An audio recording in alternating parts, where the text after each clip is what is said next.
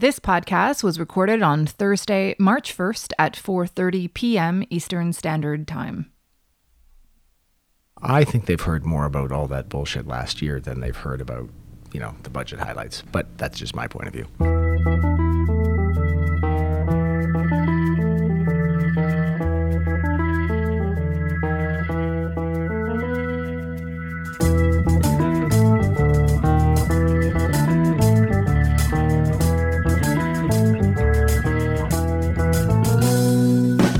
That's Finance Minister Bill Morneau calling bull on all the political and personal controversies he faced last year. There is a long list, from forgetting to disclose the private company that held a French villa, to the small business tax changes that angered doctors, to the daily grilling over allegations he was personally pocketing millions from his role as finance minister, and questions about why his shares in his family company were not being held in a blind trust. My capacity as Leader of the Opposition, I am officially calling on Bill Morneau to resign as Finance Minister. The only Canadians not upset about the proposed tax changes were the ultra-rich, a class to which both Prime Minister Trudeau and Finance Minister Morneau belong. How do you explain to them tax reforms that basically say to them, why bother with the student loans? Why bother with the hundreds of hours that you're going to put in when really you're going to make sure that everybody is the same in the end? While back to the finance minister's illegal and unethical activity. For 2 years, he hid tens of millions in Morneau Chappelle stock in Alberta, profiting from decisions he was making. I had a constructive discussion with the Ethics Commissioner this morning, and I told her it was the intent of myself and my family to donate any difference in value in my family shares from the time I was elected. Well, he has now placed his shares in Morneau Chappelle in a blind trust. Is this something that he should have done much sooner? Yes. Veronica Tang from Global News. My questions are actually for Minister Morneau. I'll take them. I don't know what's wrong with the guy. He just can't seem to help but end up in hot water. Well, now Morneau has tabled a brand new budget. It's a fresh page, perhaps, after so many negative headlines. I'm Althia Raj, and this is Follow Up, a HuffPost Canada politics podcast. We'll have an interview with, as he insists, the real Bill Morneau on what the past year has been like in his Canadian, Mexican-made leather shoes.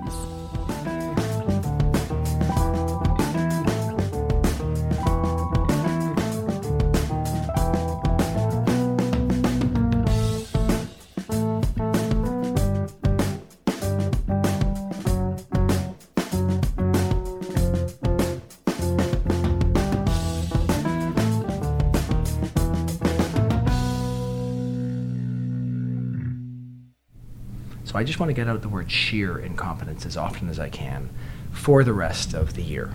So that's my goal, and I'm trying to enlist my colleagues to do that too. Okay, until talk the 30th in the microphone so I can test it. So you can, tape me saying stupid things, or at least silly. Hi, I'm Bill Morneau, Finance Minister. Mr. Morneau, thank you for joining us. Happy to be here. I want to chat with you about the last year, and then we'll talk about the good things I'm sure you'll tell me that are in budget 2018. Well, last year was good too. Really? Because it didn't seem like you had such a great year. Look at what's actually happened over the course of the last year. I mean, we see that more Canadians are working. We see that Canada's led the G7 countries in terms of growth. When you're a finance minister, those are the metrics that matter. You want Canadians to be working because Canada works when Canadians are working. And that's exactly what we're seeing. That's true. We have had a surprising amount of growth. Well, not really surprising to us. I mean, what we said a couple of years ago was that we needed to make investments in Canadians. We saw ourselves in a tough economic position because oil prices plummeted, because there hadn't been investments in the years before we came into office.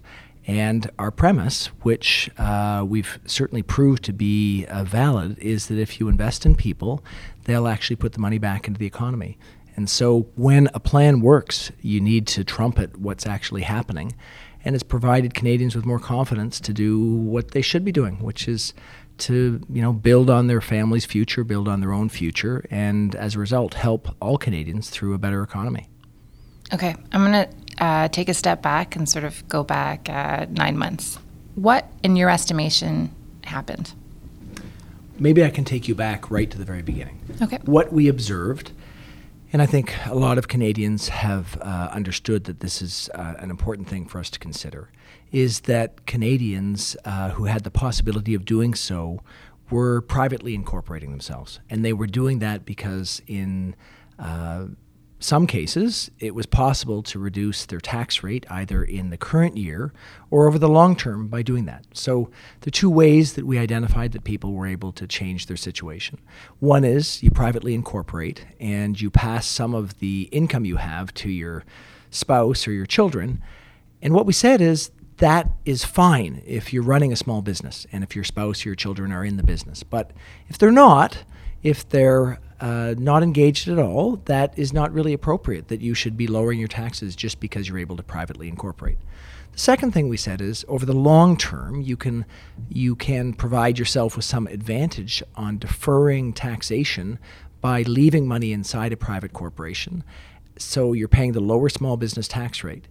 And if you're doing that just to increase your retirement account with significant assets growing there, it's not really the purpose that we have with the small business rate, which is to have money in the incorporated vehicle so you can reinvest in the economy and grow new jobs and help everyone. And it's perhaps unfair to those Canadians who are employed and get a paycheck and don't have this investment vehicle.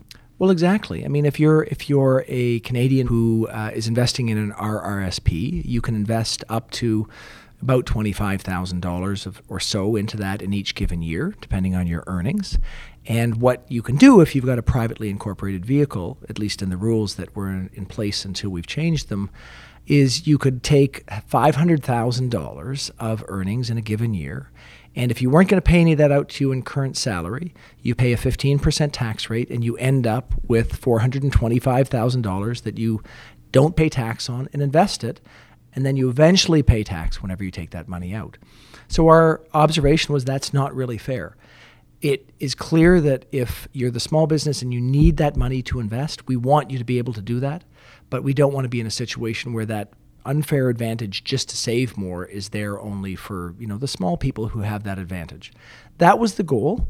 We put forth some proposals. Really, it was a consultation paper in July on how we intended to deal with these issues that we saw that were important to get at. And as you know, you're asking really what happened. We had an awful lot of pushback, some informed pushback from accountants and lawyers who said that a way that we were trying to do this was going to create some complexities that were going to be challenging for legitimate small businesses, and some just anxiety from small businesses that were concerned that this might actually impact them. It was always our intent to make sure that we were only hitting at the place where we saw that there was an advantage going to the very small subset that had significant assets being parked there. So in the face of that consternation from many voices, we listened hard. So we had a period during the fall where it was very noisy, and it was incumbent on me to listen to Canadians and to understand what the concerns were. And I think what we came up with was a solution that met our objectives, but dealt with the concerns that those voices brought forward. In some ways, I felt like the government actually wanted to have a battle with Canadians who use these private corporations. It was something that they highlighted in the platform. It was something they talked about during the campaign. It seemed like the government actually wanted that fight, but that they lost kind of track of the narrative as things unfolded. I can say that certainly I didn't want a fight. What I wanted to do was make sure the tax system was fair.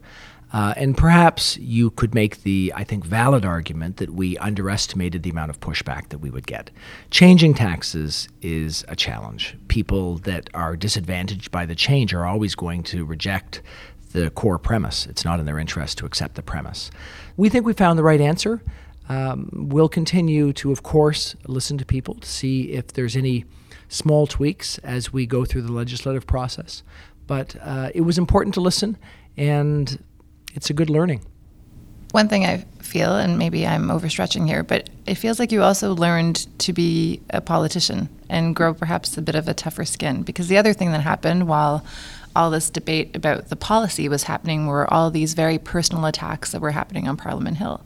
The finance critic, Pierre Poilievre, no stranger probably to this audience, is known as a bit of a pit bull, and he certainly went after you, whether it was about the villa that had not been disclosed in the corporation that Mary Dawson, the ethics commissioner at the time, was unaware of, or if it was these allegations that there was insider trading that you were cleared of in the fall, or it was this idea that Bill C-27, which was a bill that is currently still before the House, was financial benefit to you and your company, Morneau Shepell, and whether or not the big issue, I guess, was about why your stocks in Morneau Shepell were not in a blind trust.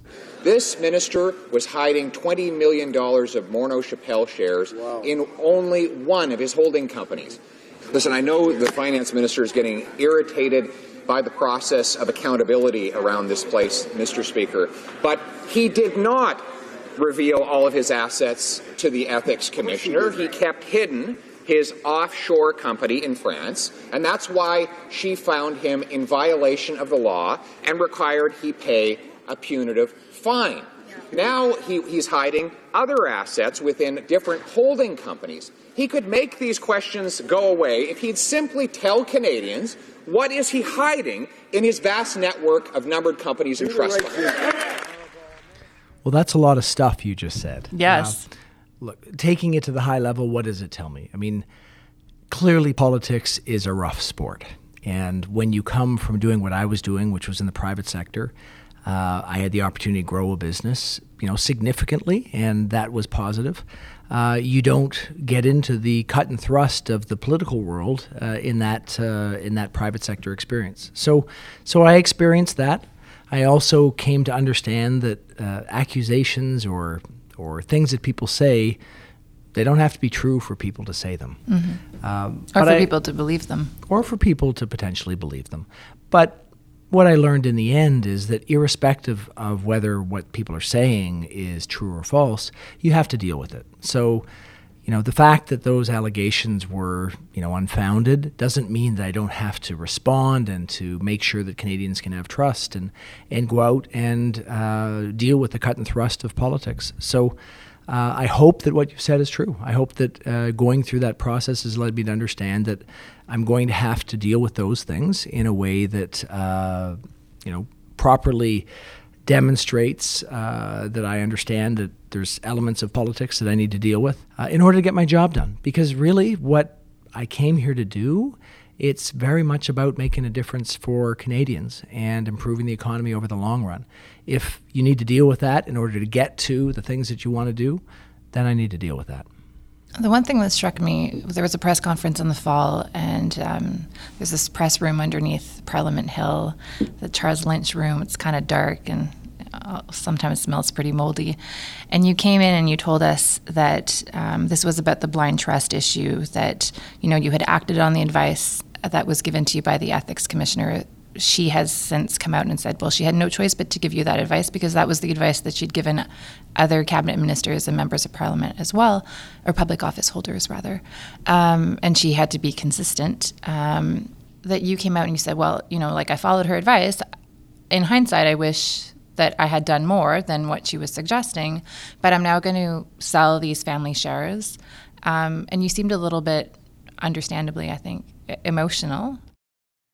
I perhaps naively thought that, in Canada, following the rules and respecting the recommendations of the ethics commissioner, respecting the recommendations of an officer of parliament, would be what Canadians would expect, would meet up to their high expectations.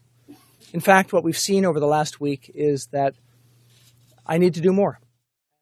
And then a few days later, these allegations that you had benefited from the stock prices came out, and you said you were financially going to donate the difference in price in the stock price to a charity.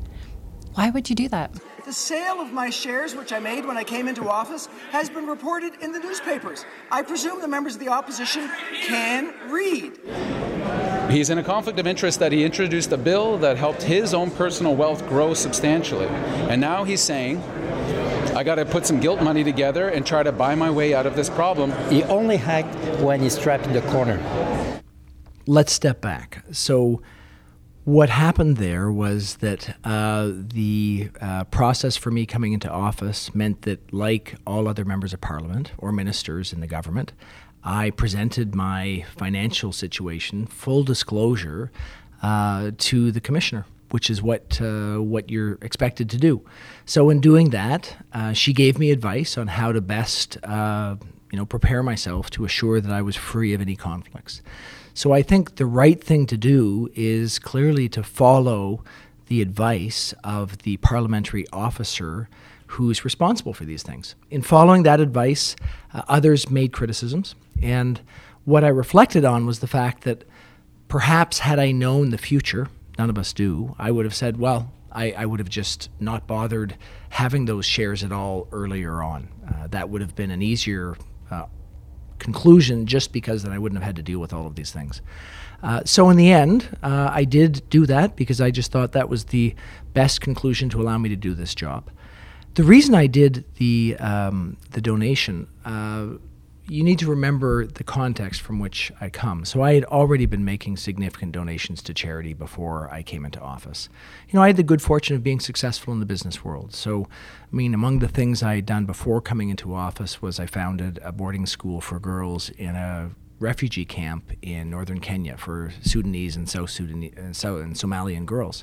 So that's the sort of thing I had done as a private individual prior, and it's always been the intent of myself and my wife to continue on those efforts.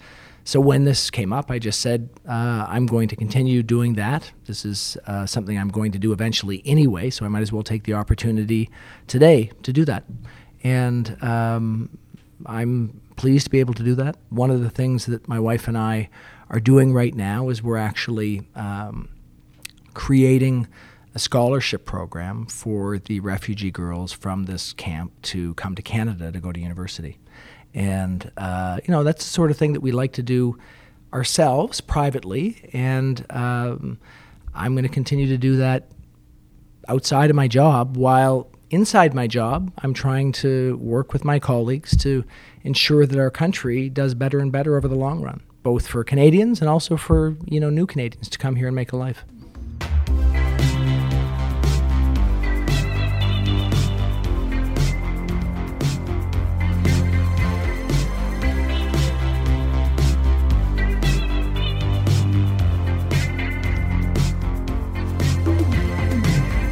So this budget has it's not a huge spending budget, still $20 billion is nothing to sneeze at.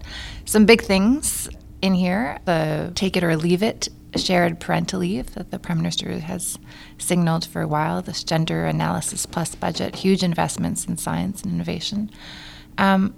What for you are the things that you are most proud of? Because you seem to have become the yes man in cabinet. There's a little of everything for all of your cabinet colleagues. From my perspective, what I'm always most keen on thinking about is what's going to have a material, long-term positive impact on Canadians. So the things in this budget that are going to have a long-term impact are clearly the things that will encourage better outcomes for women in the economy over the long term, and hopefully for girls as they think about where they want to actually go into the jobs that they might want and see themselves in role models. I also think that those investments in science that you just identified, so historic investments in science and granting councils for young researchers is going to make a big long-term difference in creating a better possibility of discovery research in this country. So those are the sort of long-term changes that I think can be really important. For women, I think what we move forward with on the parental leave, where there's a use it or lose it approach, that you can get an additional 5 weeks if the second partner takes some time. I think that will nudge more parents to more equally share the burden of parenting over time. I acknowledge that it will take time, but if we look at what's happened in Quebec with the approach that they've taken, it's actually made a big difference. And so taking the sort of approach to federalism, that we have a laboratory in the provinces, and when something works, you should apply it across the country, I think is good public policy. And that I think, if it moves the dial, that'll be great over time. Another thing that you seem to have taken a page from the Quebec government is pharmacare, or the possibility of pharmacare. right now it's just an advisory council, but there's been lots said and written, and still on Thursday there were questions being asked by the NDP about is this system going to be means tested or not? What is the pharmacare system that you envision? I don't envisage a system yet because I think we need to get the advice of experts to make sure we get it right. But you've suggested that the gap that needs to be filled is people who are not covered and that they would be means tested. A signature NDP promise now potentially on track to be implemented by the Liberals. So it'll be means-based? Well, we're dealing with the people who don't have it, and we're trying to find a way to ensure that it's there. Well, I haven't suggested the latter. I've certainly said the former issue is the critical issue. The critical issue is that right now all Canadians don't have access to pharmaceuticals. That is the issue. So to me, the fact that we have a gap where people don't have access to pharmaceuticals at a time when pharmaceutical products are increasing in price at a pace that's hard to keep up with because it's faster than inflation, and at a time where some of those pharmaceutical products are extremely expensive is a big problem. Means testing, I don't know where that idea came from. You were asked about it on the CBC. If someone interpreted that, they would have been incorrect. So my view on means testing is that there's a place in our system for means testing. What we did with Canada Child Benefit, I think, was appropriate. We said that for families that are doing really well, they don't necessarily need child benefits. Pharmaceuticals are quite different. There's a real need for insurance for pharmaceutical products. We live in a world where some pharmaceutical products are very expensive. Some people have, multiple pharmaceutical products they need. I have one of my children who is regularly on a series of medications that I know are very expensive. So I've personally seen how expensive they can be. That system doesn't work as well for means testing, just to state the obvious. It's one that encourages you to think of insurance so that you can actually spread that risk along a much bigger group of people. I think the issue that I was identifying, which I think is the appropriate issue to think about, is we need to think about how we can deal with that problem in a way that's fiscally responsible. I don't have a conclusion on how that approach will be taken. We do need to do more work. This is a very dynamic problem. The way it looked 10 or 20 or 30 years ago is not the way it looks today. So in my career, I saw a really big change in benefit plans because my private sector firm, was the largest benefits consultant. And those plans changed a lot over the years. They changed both in terms of how many people were covered, because increasingly we're seeing more people that are agents or consultants, so there's more people who might not have a benefits plan.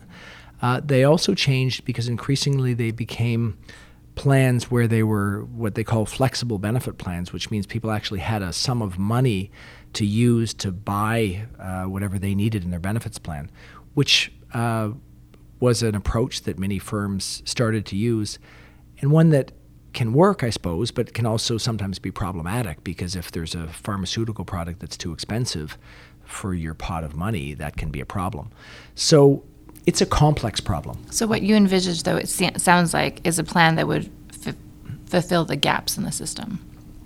What I envisage is we need to get the advice from the group that's looking at this. We need to consider the challenges before we jump to conclusions. And what I'm hearing from people is they want to jump to conclusions. I think the way to get at this is to make sure we consider the complexity of the system, the current way people are getting pharmaceutical products delivered, the way that the provincial plans work for big segments of the population, the way that benefit programs work or don't work, and most importantly, the gap. We also need to think about it in a dynamic way, because I don't think that it's appropriate for us to come up with a public policy approach that doesn't think about how is the potential employment pattern going to change over time. This is why we asked Dr. Eric Hoskins to look into this. This is why we're taking seriously his recommendations that will come out sometime, I hope, within the next year or so. Spring 2019 is what he told us. Okay, well, that's how we'll get to a conclusion, not by thinking we know the answer before we do the homework. Sounds like you also learned from last year to get your ducks in a row and get your stakeholders before you're making an announcement. This week's budget was particularly bulletproof from opposition attack. Being an NDP budget with a warm and fuzzy gender theme, even the Conservatives had trouble trashing lest they appear anti-women. Bill Morneau is probably the happiest guy in Ottawa to hear all of us saying things like, well, it's a quiet budget, or it's not too aggressive about this or that. What we saw in the budget was the government spending lots of money. It does sound as though we've got very rosy projections. No recession for 5 years would really make that the longest recession-free period in history. Businesses are very worried, not only about the tax and regulation disparity between Canada and the United States, but we really are adding on some extra costs, whether it's minimum wage, whether it's carbon tax. So I'm not confident that we're going to get such a strong economy going forward. I think there's some real dangers there. And when you've got such big deficits, where's your room to move? I mean, you haven't left yourself much space if we do get into trouble. You know, we like to spend a lot of time talking about budget deficits, we being reporters, and that's usually how we read the budget. And in this budget, you've shown us that the projections that you had last fall for a deficit are going to be even smaller than you have earlier suggested. But in fact, each year, what you've seen is that we've done better than our forecasts. But for those at home who, voted for the Liberal government in 2015 on this promise that there would be a budget back to balance, there are obviously questions about why you appear, and the government appears to be not at all focused on returning into black. And a lot of people, especially on the right, are suggesting, the economy is doing well. This would be a time where we should not be spending this much money. We should be paying down our debt. We should be saving for when the dark clouds come, which they will eventually arrive. So why not take a more prudent, perhaps, approach to fiscal planning? I would argue that we're taking a very prudent approach to fiscal planning. I'm sure you would. But I think why not spend less? Putting aside argument and considering facts, you want to be in a place, and I think this is a fair argument, where your economy is resilient to deal with challenges. What you hear from economists is that means you need to have the capacity to deal with a turn down in the economy. Our economy, among the G7 countries, as you've heard me say before, has the lowest amount of debt as a function of the size of its overall GDP. That's a really good place to be. The argument that was made by the opposition that we should seek austerity and cuts, I don't think they were saying seek austerity and cuts. I think they were just saying stop spending so much. You can't really have it both ways. So when you could not have spent $20 billion extra. I think you should parse what we're doing and look at where we're making investments and where we're doing things that you think are spending. I would argue this is not me. I'm just repeating the arguments that your opposition is leveling against you. And their opposition. You call them investments and they call them spending. Well, let's evaluate that. I mean, people will have to come to their own conclusions to decide whether building the system in Montreal, the Réseau électronique de Montréal, or REM, whether that's an investment in the future or whether that's actually spending. People will need to decide whether roads and bridges across the country to help people to get back and forth to work are investments or spending. They'll have to consider whether building a lab so that we can have scientists deal with the implications of big data is an investment in our future so we can come up with better scientific discovery, or whether it's spending. So we're making investments. I would stand up to anyone and say these are important long-term investments in our country. But I would also say that we are doing it in a fiscally responsible way. If we weren't able to lower the debt as a function of our GDP over time, then perhaps the arguments of the opposition would be sustained. But we have been able to do that. And we continue to be able to do that because the investments we've made in Canadians have meant that more people are working, have meant that our economy is growing. And that's the outcome that we were seeking. Let me ask you about the U.S. tax changes. There's only one line in your budget that addresses the drastic corporate income tax cuts that Donald Trump has introduced in the United States and then Congress is reviewing. Why are you not more concerned about the potential impact on Canada's competitiveness and potentially foreign investment from those tax changes? Of course I'm concerned, but let me just step back. You know, I ran a business, and my business's competitiveness was not about taxes. It was important to have a competitive tax situation, but I thought first about, did I have a talented group of people working in the business? Did we have a great business idea? Did we have an approach that was going to be successful in the marketplace? Did we have clients or customers that were doing well because the economy was doing well to actually buy our services? Those were all the things that we thought about. And then we thought about long-term, is this a stable place to do business? And as you think about Canada and you think about the Canadian competitive advantage, those are the things I think about alongside a competitive tax rate. So we can't say that this is the only issue around being competitive. It is one important one, but there's many others. We need to recognize that taxes are always going to be important. People are always going to make investment decisions with taxes as one aspect of that decision. So we didn't have anything to announce in the budget. The fact that the regulations haven't all even been solidified in the United States means it wouldn't be appropriate to deal with those changes now, even if we wanted to.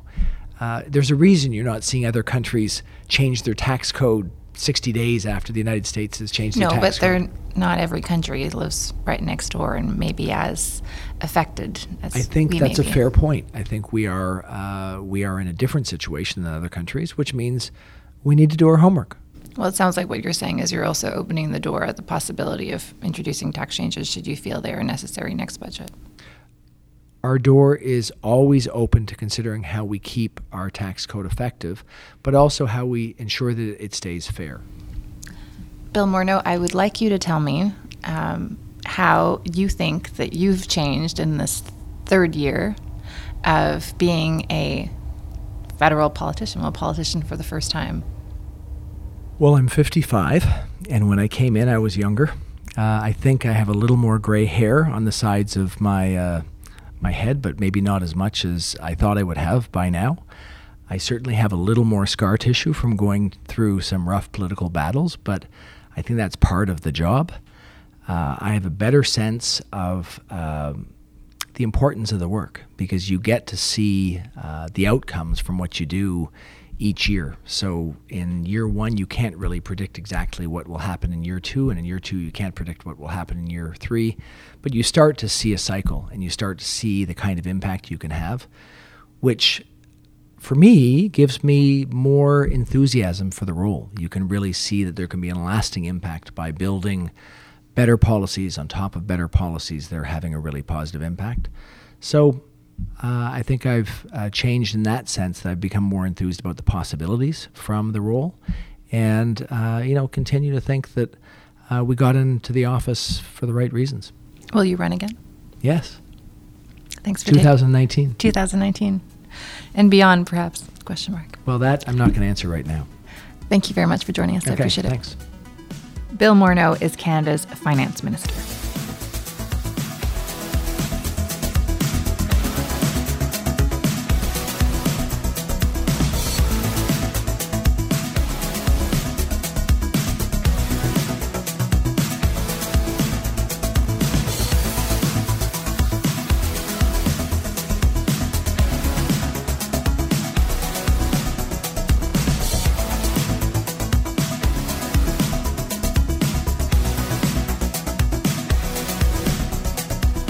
And now we're going to completely switch gears and bring in two of my colleagues who are diligently working on a new video series called Backbenchers.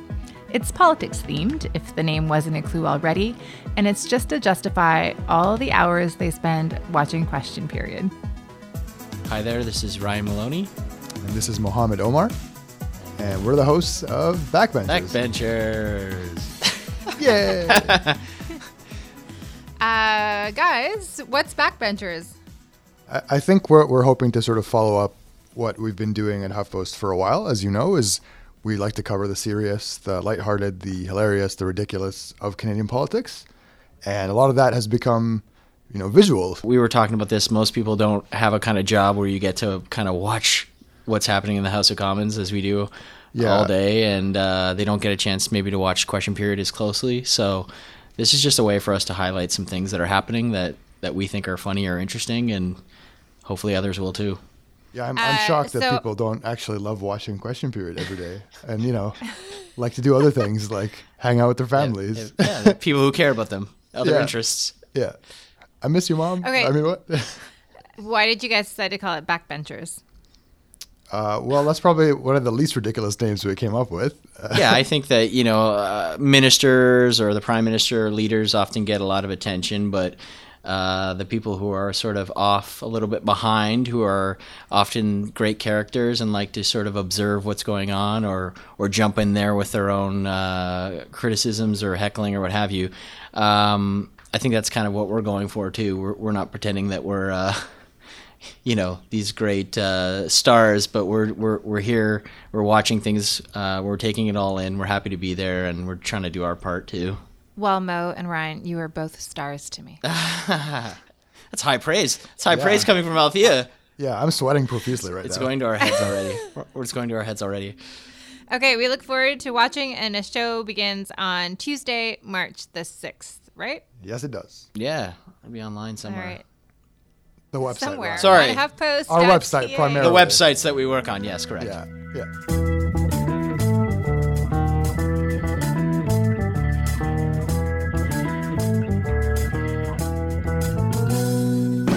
Well, that's our look at the attempted redemption of Bill Morneau.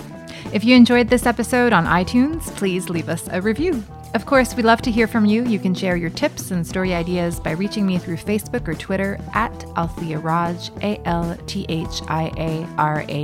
is my handle. We will be off for 2 weeks, but we will see you back here after MPs return from their spring break. A big thank you to Zian Lum and Stephanie Warner, who helped produce this show. Andre Lau is our executive producer. I'm Althia Raj. Thank you very much for listening.